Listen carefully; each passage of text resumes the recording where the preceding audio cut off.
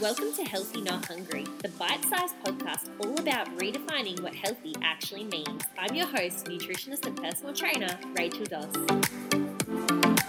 Here's what's on today's podcast. Hello and welcome to another episode of Healthy Not Hungry. I'm your host, Rach. Thank you so much for joining us today. I hope that it is fantastic for you no matter what time or place it is, or if not, I am sending big love and positive vibes your way. So today's episode is just a quick little solo one, and basically it's about where I'm currently at and sitting at. It's like the second week of January as I'm recording this. Obviously this will come out in like a month or so's time, so it might be Feb, but I'm in a total jumble and I just thought I'd share it with you because I'm sure I'm not the only one, and hopefully you can relate and feel the same. Right now we're going to go in and talk about getting out of the vortex after a big event.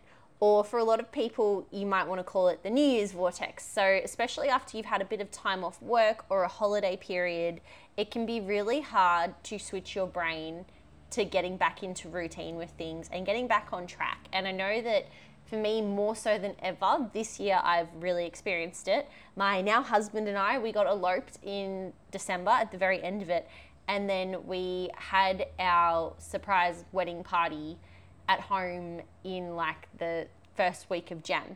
So it's between that, it's been an absolute whirlwind, and obviously I've had a bit more time off. I've had a bit more fun. I've been celebrating a lot. It's been a really, really exciting time for us. However, how do you get out of it? Like, how do you go from being elated and doing everything that's like completely different and out of routine to then being like, okay, that's been great, it's done, but it's time for us to jump back on track? I know myself, it's something that I'm not gonna lie, I've been struggling with it a little bit more than I thought I would. It's interesting because I'm not struggling with healthier habits. I find I'm pretty good at that. And, you know, I was excited to eat healthy again and stop drinking and get back to the gym. Those things haven't been an issue, but things such as getting back on top of my budget and my bills, for example, or getting my brain back into working and having to focus and figure out what are my new goals business-wise, what should I be doing, where do I need to put in my time, effort, and energy, I've definitely been struggling with. And I think too, like my little girl's about to start school for the first time in a week, and so we're still kind of in that limbo phase, knowing that something big and exciting change is coming up. And yeah, I feel out of my usual zone of control and focus, because normally I'm quite a focused and driven person when it comes to work stuff. Probably more so than sometimes health stuff. So even though the two for me kind of combine, I didn't expect, just being brutally honest, to feel this out of whack when it came to focusing back on work.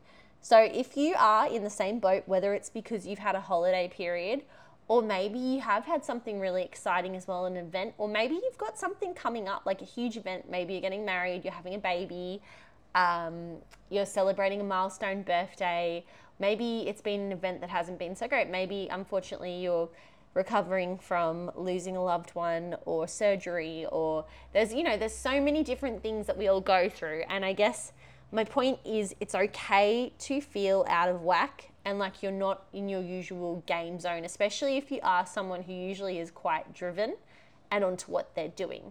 I guess I want to normalize this and make sure that everyone knows that it is okay to not be on top of things, because I'm not, so it's okay. But I guess what I want to work through is what I've been doing to try and pull myself out of this little slump that I might call it, and how do I refocus my intentions and daily things to get back on track.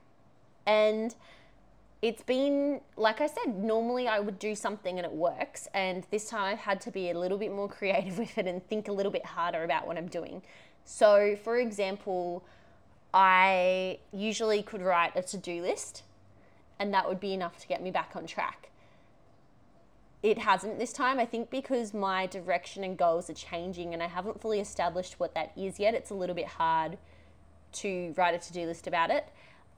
So I guess that would be number one. If you haven't set goals and intentions for whatever that may be, whether it's exercising, eating, whether it's cleaning up your house or learning a new subject, or it could be anything, right? Could be being more present in your relationship or making friends, or there's savings, budget. There's so many things, but I guess it's all well and fine to have a to-do list to follow, but how do you know what to put on your to-do list if you don't know what you're essentially trying to do? So I think it's really important to have a think about that, and whether you need to do some journaling or reflection or ask yourself some questions. So one thing that I like to do sometimes when I'm really lacking in that is I will use our good old friend Google. If you've been listening for a while, you know how much I like Google. And I will Google questions to ask myself to set goals. So admittedly, the first few things that came up when I've Googled this, because as you can probably hear with the keys, I'm literally Googling it as we go, is I think once you've picked a goal, to assess if that goal is a good one, like it's got, why is this important? What do you want to pursue with it? How will it benefit you? But if you're like, I don't even know where to begin with, I went down a little bit further and about identifying goals. And it says, first consider what you want to achieve and then commit to it.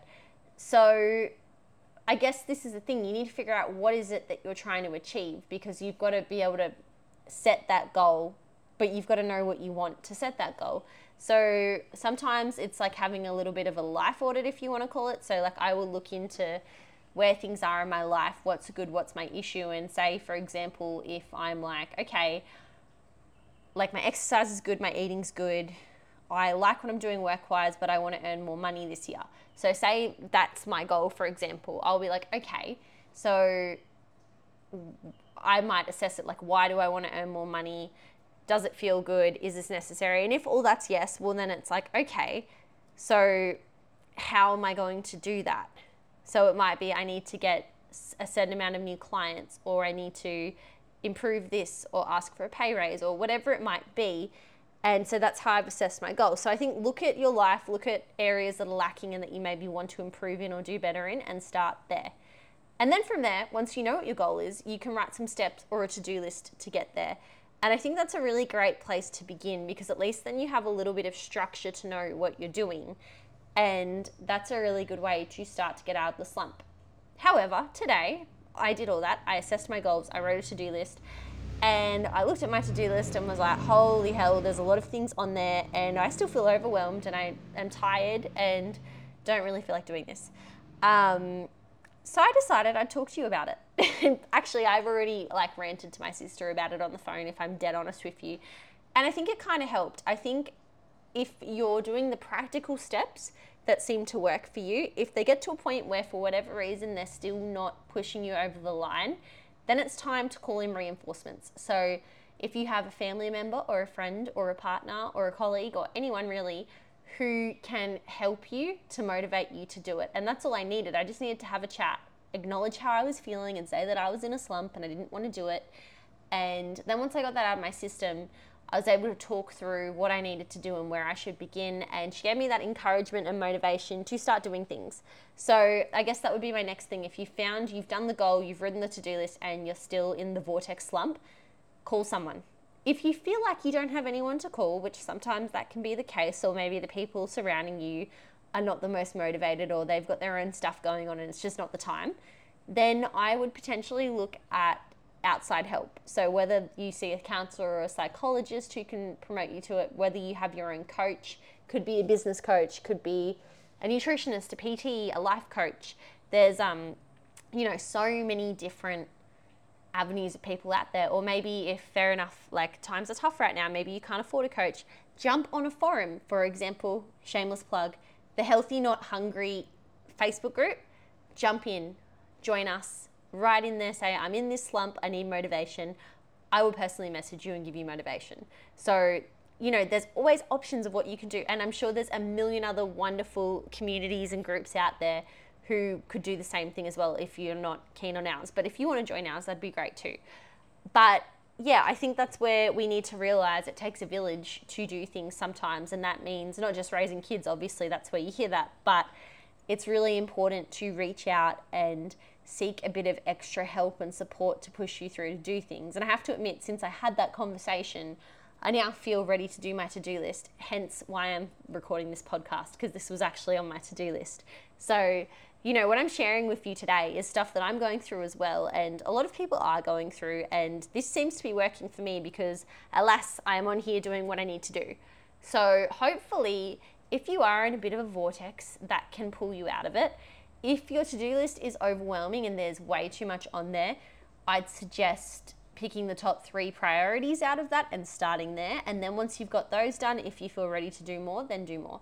But yeah, I think it's always good to have a sounding board and a second opinion on things. And maybe if you're someone who thinks you might know your goals, but you're not really sure, you could even ask someone trusted what they think, and they can help guide you to where you're going. But yeah, hopefully that helps get you out of the slump a bit. My next one, if for some reason that doesn't fully work, I like to do a reward system.